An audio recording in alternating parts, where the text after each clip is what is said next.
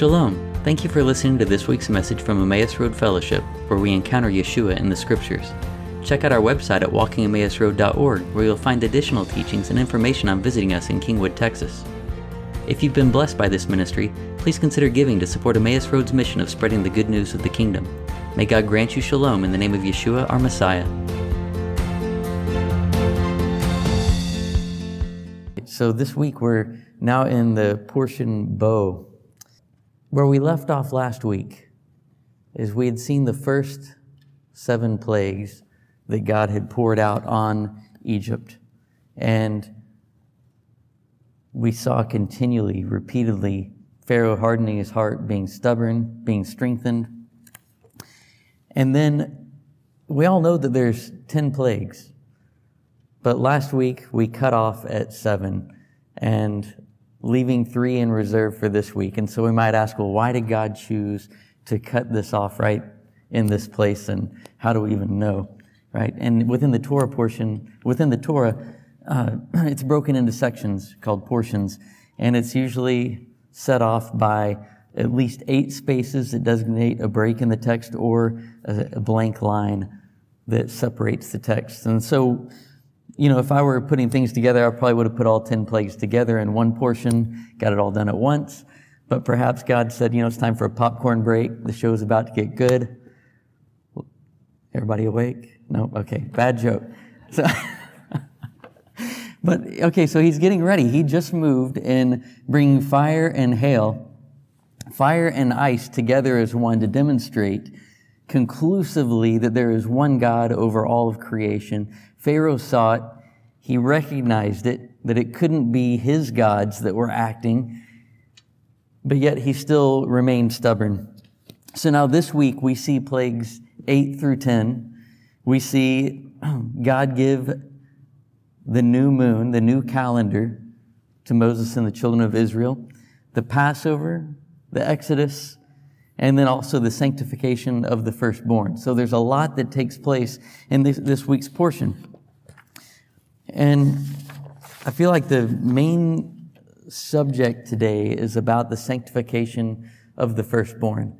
Now, I know the sanctification of the firstborn is at the end of the portion, but I think it's really this key element of what's taking place in the Passover, what's taking place in God's redemption. How is it that He brings restoration to the entire world except through His firstborn? And so He says to sanctify the firstborn because He's the one who redeemed the firstborn.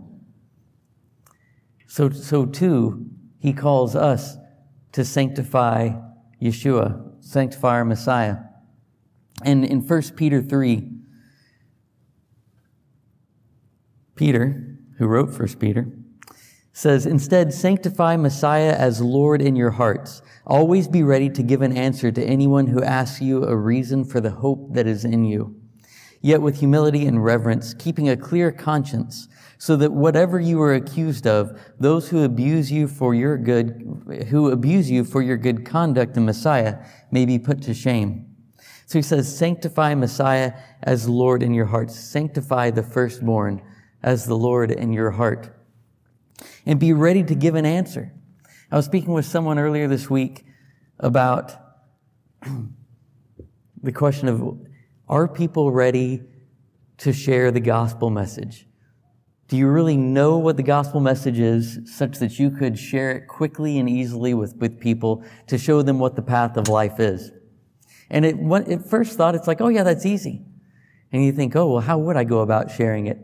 And ultimately my answer is, in the moment, we'll know how to share it. But we should be prepared and then allow the Spirit to move in us to give explanation as He desires in the moment.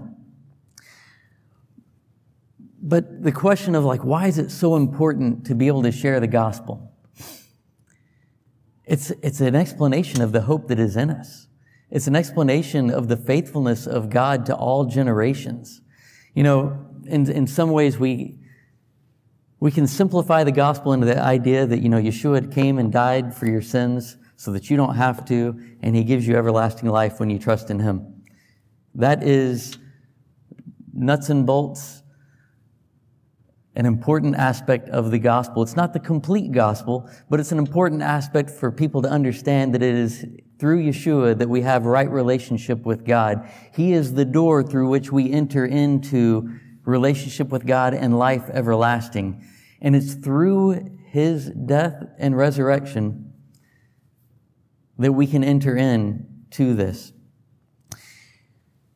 But even if we step back, the gospel was preached to Abraham. Right? The gospel preached to him was not Jesus died for your sins. The gospel preached to him is that through him, through the seed of Abraham, all the nations of the earth would be blessed. And that's only really good news if God is faithful to perform His word and do what He said He would do. Only if God would provide the way for people to enter into this life. So the gospel really hinges on God's character and nature and His provision. And He did that. He provided through Yeshua. And He's provided throughout all time for His people. Just as we sang earlier, He is the same God. He was a healer then. He was a Savior then. He's a healer now and a Savior now. He's always been moving in redemption, seeking to restore that which was lost to mankind.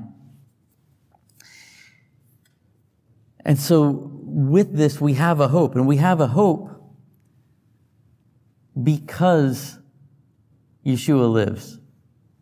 He was dead, but now He lives. There is a hope that that which is dead can be brought back to life. There's a hope to that which is lost can be restored. And there's times and seasons of renewal. And that's where we find ourselves this week, as God is moving in redemption of His people to bring them out of Egypt. And He says to Moses that He's entering into a new month. So let's look at Exodus 12, verses 1 through 2. The Lord said to Moses and Aaron in the land of Egypt, "This month shall be for you the beginning of months. It shall be the first month of the year for you." Okay, so God is lining out that there's a new beginning taking place. Prior to this, the first month of the year was what we know as Tishrei, which we call now the 7th month of the year. But God's, and that is still a new year. It is still the first month of a particular calendar. But God was saying, I'm giving you a new cycle by which you're going to count time. I'm redeeming you out of that which has held you captive. I'm bringing you to myself as a new people, setting you free. And this is going to be a mark of this new beginning. And this is going to be the beginning of the months for you. Rashi says that the word Chodesh, which is used here for the month, could be understood not as month, but as renewal.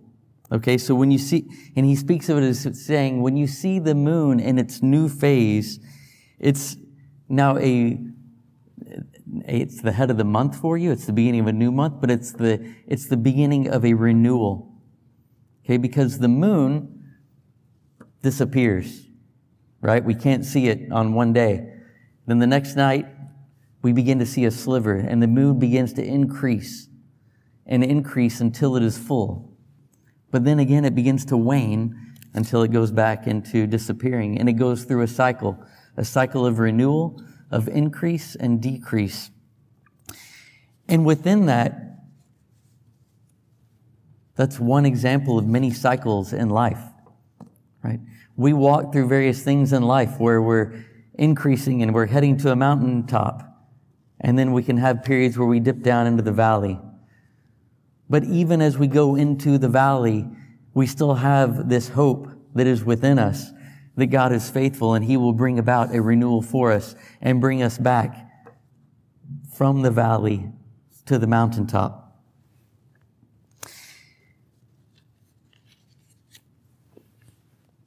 One of the key themes that is repeated during this week's portion is the idea of needing to remember the Exodus from Egypt. Over and over, there's a call to remember the Exodus from Egypt. On Friday nights, when we say our blessings, we speak about the Sabbath being a remembrance of the Exodus from Egypt. The new moon is a remembrance of the Exodus from Egypt. The sanctification of the firstborn remembrance of the exodus of Egypt, Passover, all of the holidays. Everything's pointing back to a remembrance of the Exodus. God tells us to do this because no matter where we are in life, it's important to remember that He is the Redeemer. He has redeemed and He will redeem.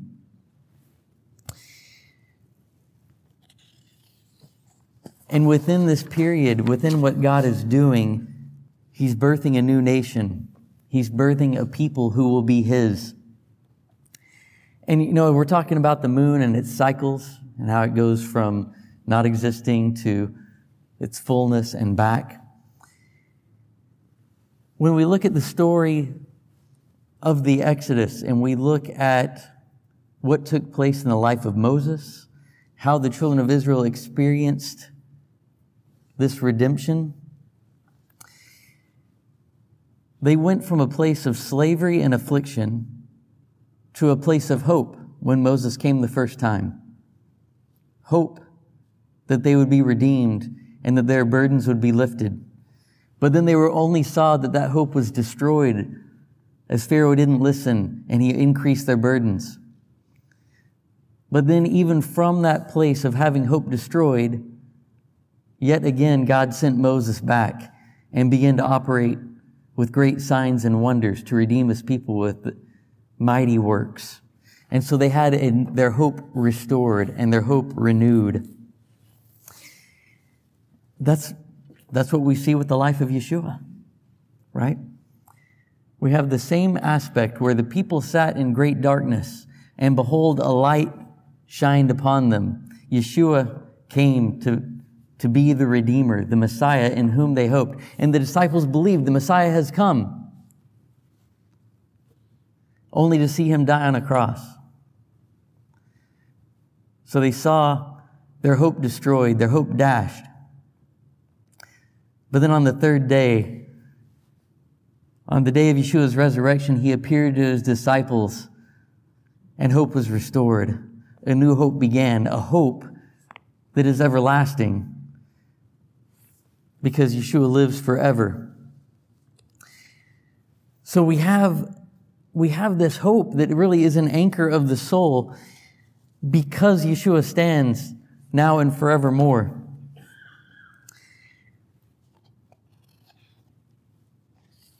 So if we look, talking about the sanctification of the firstborn this week, if we look in Exodus 13, we'll see the scripture speaking of this.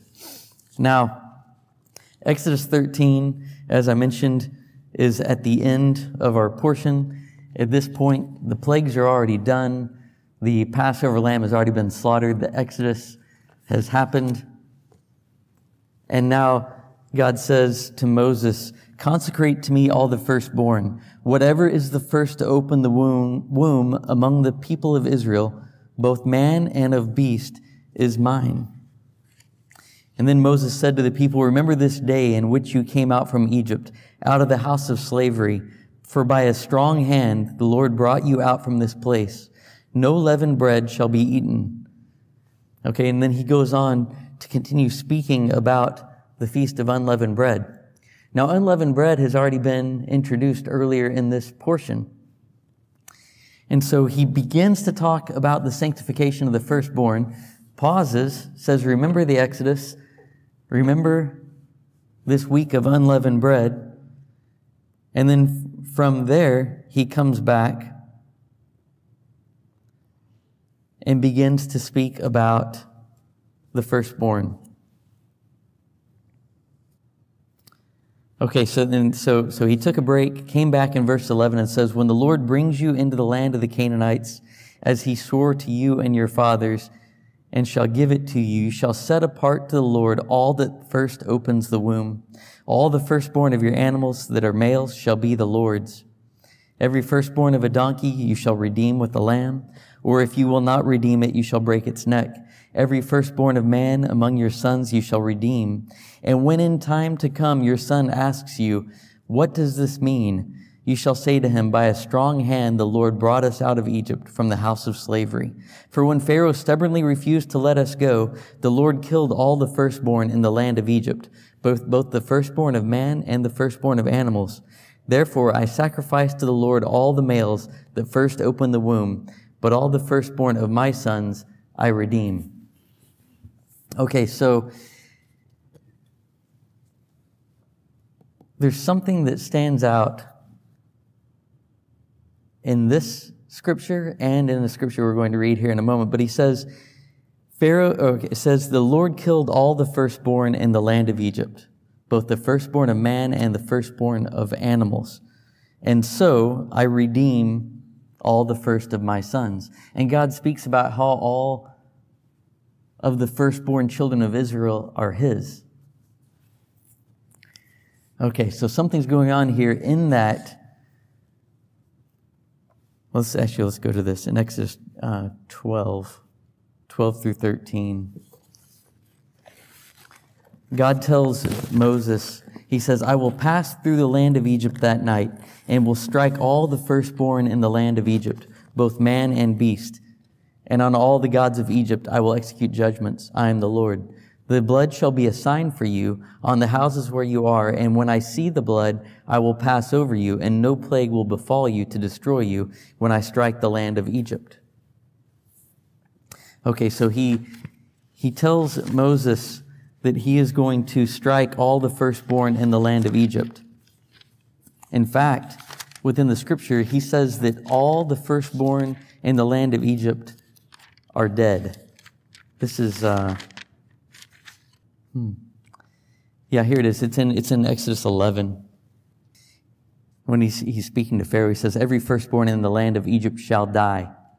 Another translation of that shall die is every firstborn in the land of Egypt is dead. From the firstborn of Pharaoh who sits on his throne to the firstborn of the maidservant who is behind the millstone. He's like, all of them, they're dead. But even though they are dead, every firstborn, there's no exclusion stated here for the children of Israel. Now, he does say that against the children of Israel, no dog shall wet its tongue, neither against man or beast. Okay?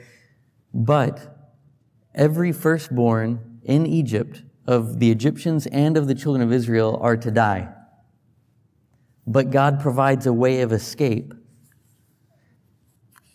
through the Passover lamb when he commands the children of Israel to take a lamb or a goat and take its blood and place it on the doorposts and the lintels of the house.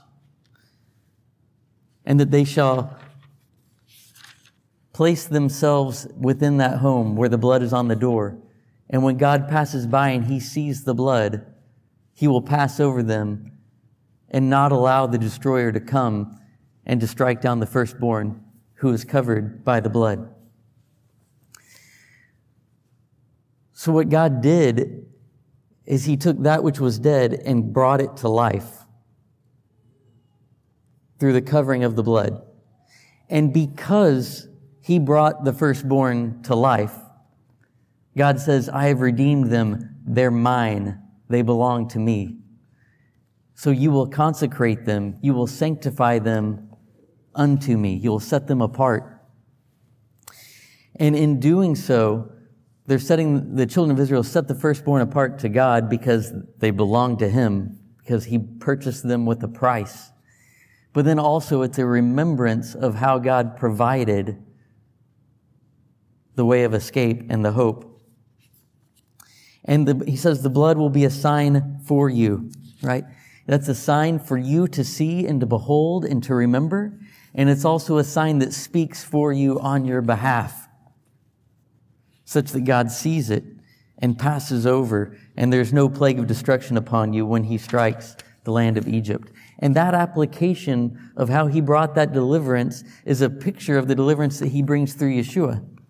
Right? The scripture speaks about how everyone is shut up under sin, and the wages of sin is death. So everyone is really a dead man walking, just as the firstborn in Egypt were dead men walking, but for the power of God to bring redemption.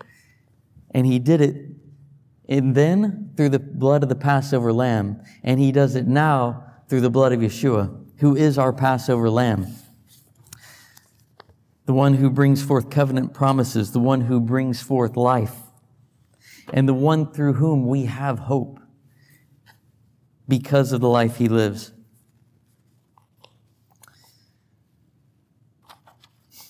Now, I was drawn to John 12 this week.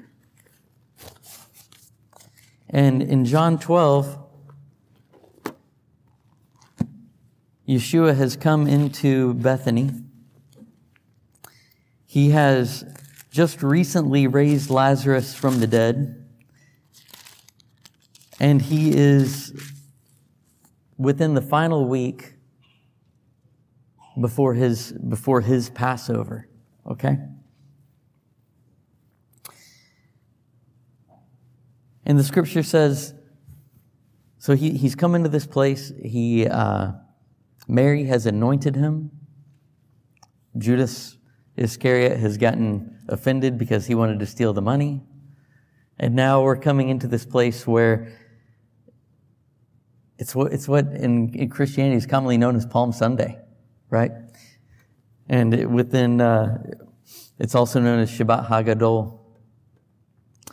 But the next day, the large crowd had come to the feast, had come to Passover, heard that Yeshua was coming to Jerusalem. So they took branches of palm trees and went out to meet him, crying out, Hosanna, blessed is he who comes in the name of the Lord, even the King of Israel.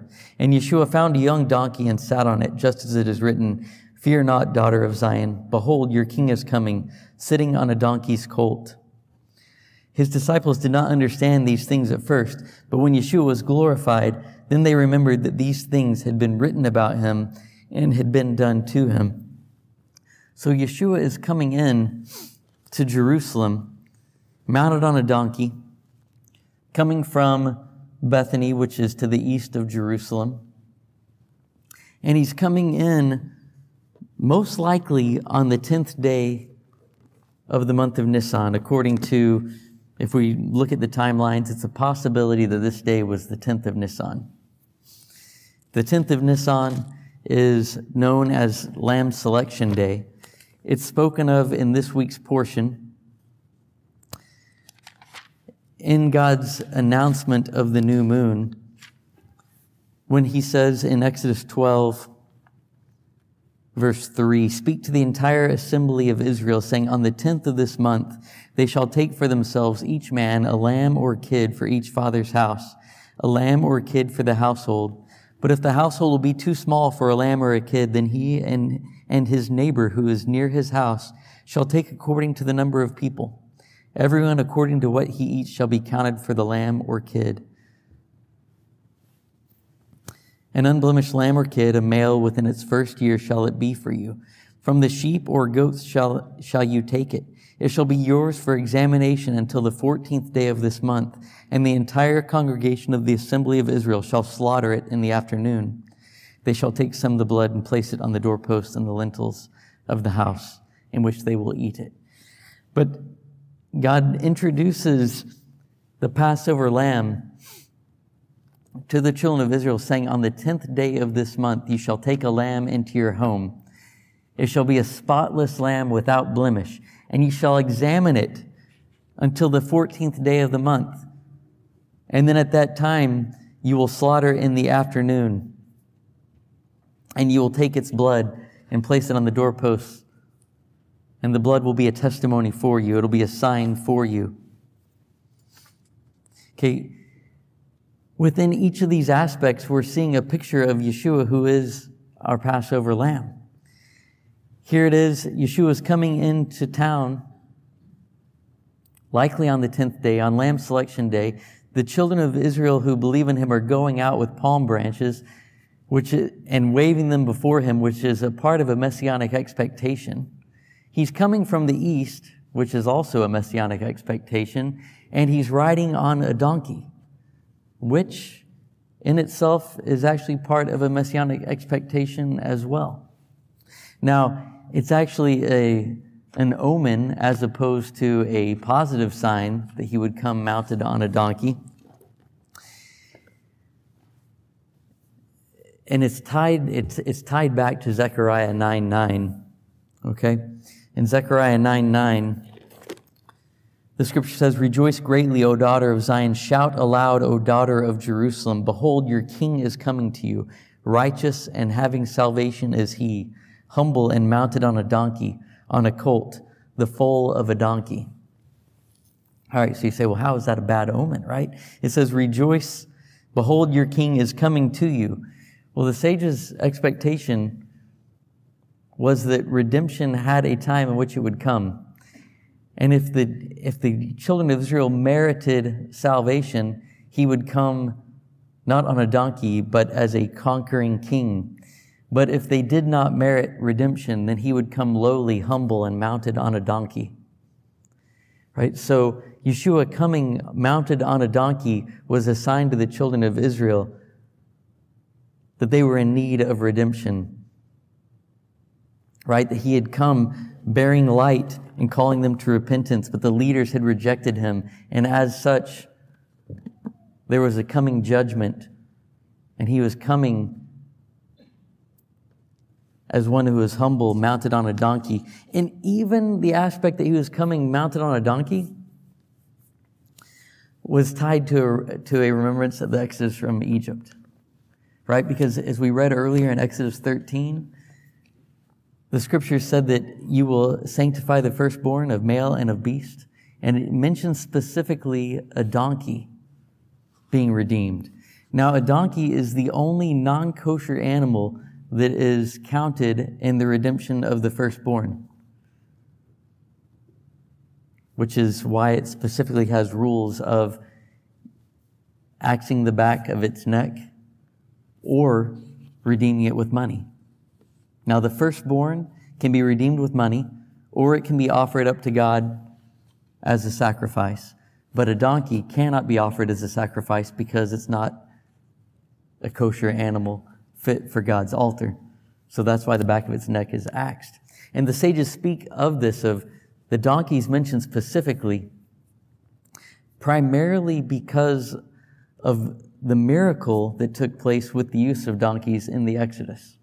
So they speak of saying the children of Israel had to quickly take all of their possessions and go, right? They were driven out rapidly, so rapidly that their bread didn't have time to become leavened. So too, they also didn't have time to prepare all the carriages that they would need, all of the wagons they would need in order to transport their goods. So they had to load more than what would be normal onto the donkeys. And the donkeys carried a burden that was greater than they could normally carry. And in that, there was a miracle. And as such, there's a remembrance tied to the donkey with the Exodus from Egypt. So fascinating, right? We've got all kinds of things taking place with Yeshua coming into Jerusalem at this time that are connected back with the Exodus from Egypt. All signs pointing to him being the Messiah who is coming and who is the Redeemer. The one who is the Redeemer. And there's many more, there are many aspects that we could go into in speaking of how Yeshua, or that the Passover lamb is a type of Yeshua. We'll go into those more likely in the book of Leviticus as we lead into the time of Passover. But for now, we're seeing pictures of Yeshua coming in mounted on a donkey. Yeshua, who is the firstborn of creation, coming as a redeemer. And he's the one who was bringing hope to a people who really didn't have hope. The people who sat in darkness, and the light began to shine on them. Now, back in John 12,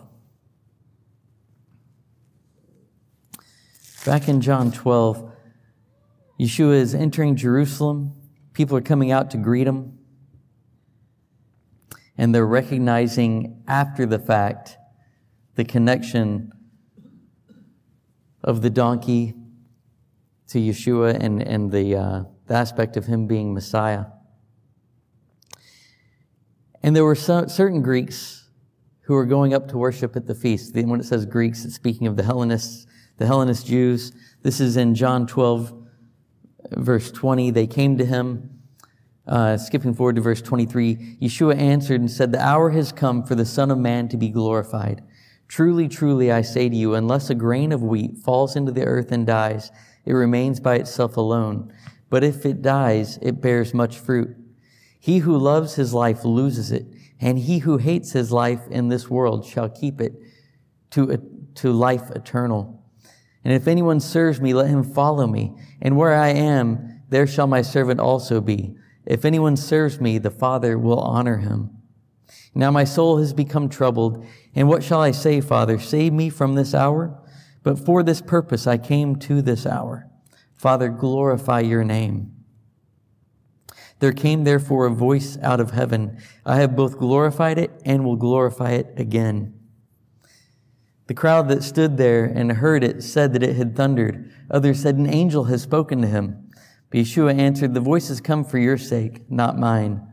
Now is the judgment of this world. Now will the ruler of this world be cast out. And I, when I am lifted up from the earth, will draw all people to myself." He said this to show by what kind of death he was going to die. So the crowd answered him, "We have heard from the law that the Messiah remains forever. How can you say that the Son of Man must be lifted up? Who is the Son of Man?" So Yeshua said to them, "The light is among you for a little while longer. Walk while you have the light, lest darkness overtake you. The one who walks in the darkness does not know where he is going. While you have the light, believe in the light, that you may become sons of light." And when Yeshua had said these things, he departed and hid himself from them. So Yeshua is explaining to the disciples and to those who have gathered around him that he must die for them to live. Now, they don't understand it at this time, right? Because it doesn't line up with what their expectation is at the moment, right? Their expectation is that Messiah is coming and he will be forever. How is it that you say the Messiah must be lifted up? How is it that you say that he's going to die? He needs to stay with us. But Yeshua doesn't go into the full explanation, but what he says is that you have the light among you right now. Walk in the light. He's calling them to be children of the light. Just as we were reading earlier in 1 Peter. The call to walk in the light and to be found as people who follow him and are revealed as his own. Now, Yeshua spoke about how the light is among the children of Israel. He's coming into town on the 10th day.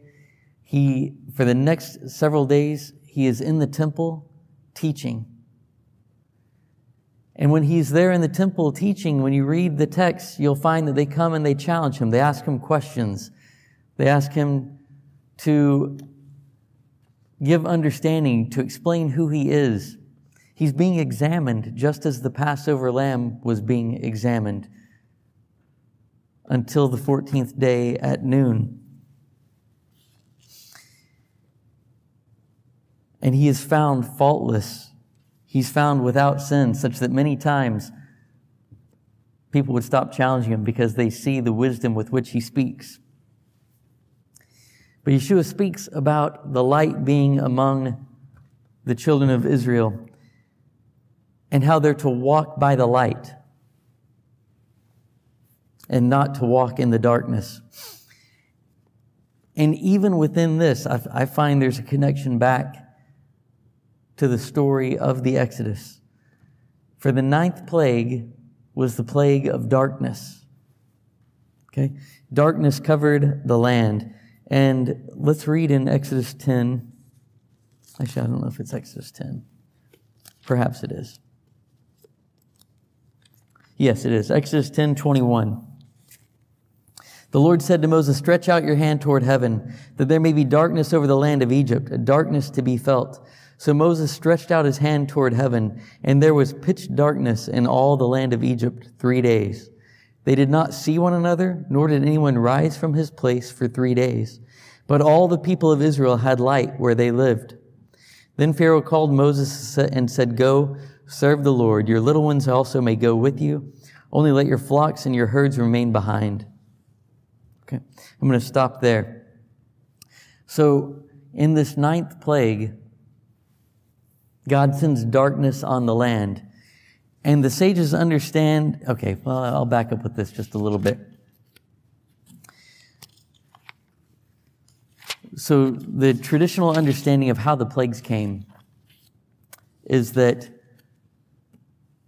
there were 3 sets of 3 plagues, followed by the death of the firstborn. And each plague would be announced, so let me explain this a little further. So you have the first 3 plagues. The first plague, Moses comes to Pharaoh at the river and says this plague is going to come. The plague comes, it lasts for 7 days. And then there's a period of time where there's warnings about the next plague to come. And so the traditional thought is that each plague had 1 month of time. So the plague would last 7 days, then there would be 3 weeks, there would be warning, then there would be another plague. Okay, the second plague would come with a warning at Pharaoh's palace. It would last a week, and then there would be a time.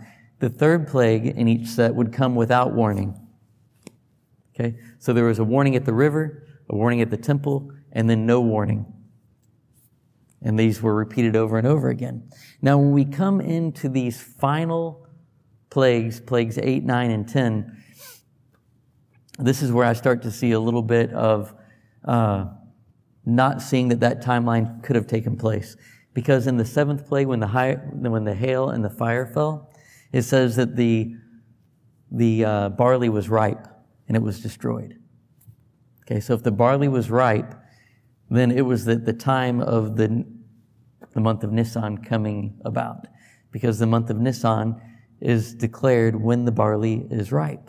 Okay, so it would have been in this time frame.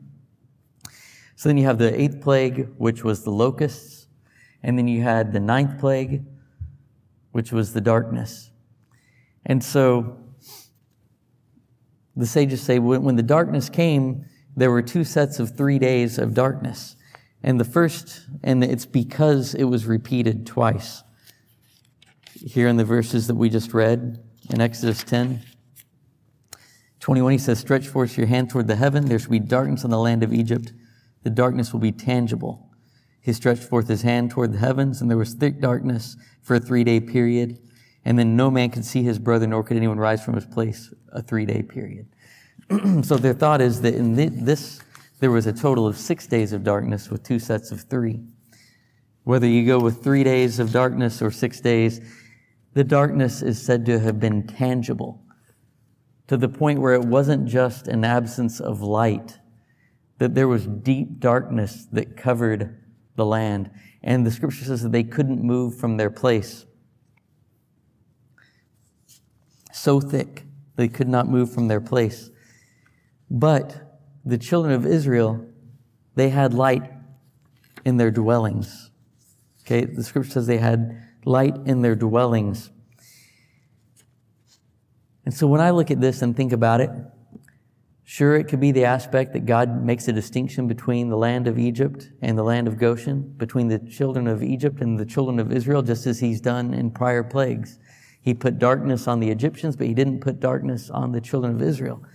But the scripture doesn't say that they had light in Goshen. It said they had light in their dwellings. So I like to think of it as that this plague of darkness came and it lasted for 3 days.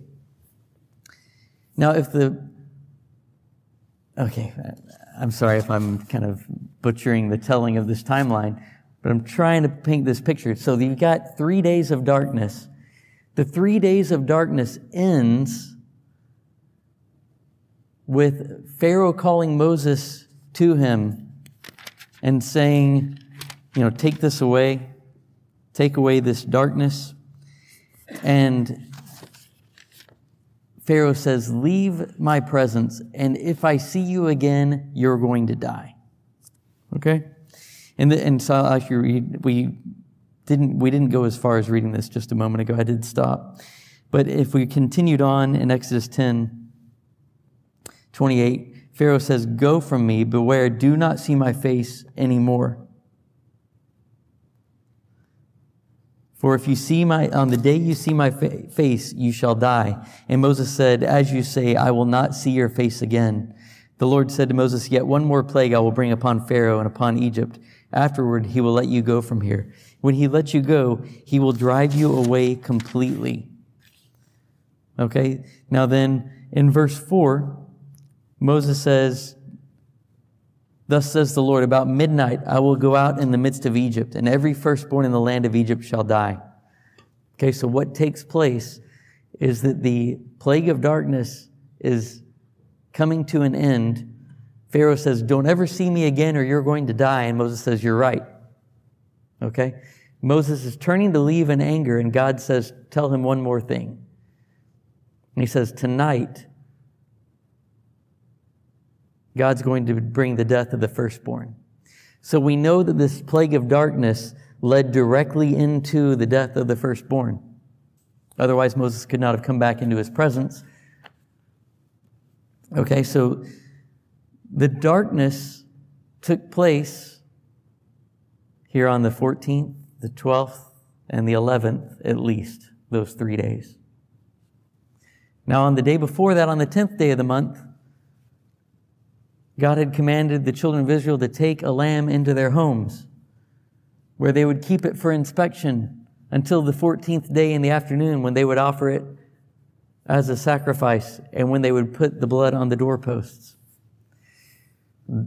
That day they were going to offer it was the day that Moses said, tonight God is coming through the land. The 10th day was the last day that they had light outside their homes. And they brought the lamb in. Darkness fell over all the land, but there was light in the homes where they could inspect the lamb and where they could move about in their dwellings. And I think it was the lamb that gave them the light. If that makes sense. So where the lamb is, that's where the light was. Where they had brought the lamb according to God's command, that's where they had light and where they had life, where they had freedom. And then through that lamb offered up to God, the blood spoke as a testimony to them and for them. And through the sanctification of the firstborn, the children of Israel were brought out of slavery and bondage into freedom, into new life, into new beginnings.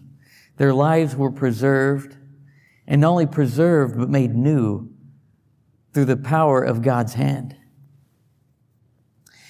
And so we have the people who could sit in darkness, but yet be illuminated by the light, and through the light have life. Micah 7:7-8 says, therefore I will look unto the Lord, I will wait for the Lord, the God of my salvation. My God will hear me. Rejoice not against me, O my enemy. When I fall, I shall arise. And when I sit in darkness, the Lord shall be a light unto me. Right? Micah is saying, there's hope for renewal even when I sit in darkness, because the Lord is my light. He is my salvation. He's the one in whom I trust. And even Yeshua says that the scripture says that Yeshua entrusted himself to the one who was able to raise him from the dead. Right? So that Yeshua was able to offer himself up and trust and know that God would bring about his redemption, and that through Yeshua's offering, God would bring redemption to the whole world. Yeshua says, I'm the light of the world, and whoever follows me will never walk in darkness, but will have the light which gives life. It's John 8:12. So the path that God chose for redemption as demonstrated in Exodus and demonstrated through the life of Yeshua, was that he would bring death, but out of death, he would bring life. God brings death and gives life and causes salvation to flourish. Because he knows and he demonstrates that out of a place of hopelessness, he can bring hope. He can create an anchor of the soul for us and bring freedom to us. You know, one other thing, Rabbi Foreman speaks about the blood placed on the doorposts. And he speaks of it as being a sign of rebirth, right? We're talking about renewal. We're talking about freedom and life through the blood, through the Passover lamb. And he tells the story in the aspect of, you take this Passover lamb and the way in which it was roasted, it was placed on stakes, right? On wooden stakes. And it was cooked upside down. And then the children of Israel are all to eat it, hidden within homes, in a confined space. And they're to eat it with their waist girded, with their staff in their hand. They're to eat the Passover in haste this one time while they're in Egypt, getting ready for a great and momentous deliverance. And the way out of this place is through a door. And this door is covered with blood. And when the time comes, they're going to burst forth through this door, through this opening, and depart the land of Egypt. He said it's a picture of the womb. It's a picture of the womb where a child, usually head down, is in a place ready to burst forth, but it cannot leave until the time is right. And when it does, it passes through an opening. And in a birth, of course, there's blood, right? And so you go through the opening in haste into a new life, into a new beginning. So he likens the whole picture of this Passover evening as a preparation for a birth, for a renewal, for a new beginning. We're reborn through Messiah, right? Just as the children of Israel were reborn into a new nation out of Egypt, so too, through Messiah, we're born into a new life. Praise God. And so we come into new life. We come out of slavery into freedom, having been acquired, purchased with a price. Just as God said that the firstborn of the children of Israel are mine, because he had bought them with a price, so too, all those who are trusting in Messiah are God's. They've been purchased with a price, purchased from every people of every nation, of every tongue, to be a people unto God, living by his light that's been revealed. In Psalm 33, verses 18 through 22, the scripture says, "Behold, the eye of the Lord is on those who fear him, on those who hope in his steadfast love, that he may deliver their soul from death and keep them alive in famine. Our soul waits for the Lord. He is our help and our shield. For our heart is glad in him, because we trust in his holy name. Let your steadfast love, O Lord, be upon us, even as we hope in you." I just felt like this passage was such a summary of the message this morning, in the hope that we have in God and his steadfast love, and trusting in his holy name, trusting in his compassion and his faithfulness to save our soul from death and keep us alive through any famine that may come. Right? That he gives life and causes us to flourish by the power of his hand. So as we come through this week's portion and see God's deliverance, we remember the exodus from Egypt, and we remember the exodus from sin and death that we have through Yeshua, our Messiah. And then with that, we follow Yeshua wherever he goes, being led by his light and having his light shine in us and through us as a testimony. His blood speaks for us, and his light shines through us as a testimony to him and his works. So may we be found faithful and walking with him. All right, let's pray. Father, we thank you for your kindness and love. We thank you, Lord, for the life that we have through Yeshua. We thank you, Lord, that he is the light. Lord, we ask that you would guide us, direct our footsteps. Help us to hear your voice. Help us to be able to see the path that you've laid before us, to walk faithfully before you. Thank you, Lord, that you are a great Redeemer. Thank you, Lord, that you have glorified your Son, that you have sanctified your firstborn. Lord, may we sanctify him as Lord in our hearts, all for your glory and your great name. We bless you and give you praise in the name of Yeshua. Amen. Thank you for joining us. If you enjoyed this message, please consider sharing it with a friend or family member and help us out by giving a review on iTunes or other podcast platform. Check out our website at walkingemmausroad.org for additional teachings and information about visiting Emmaus Road in Kingwood, Texas.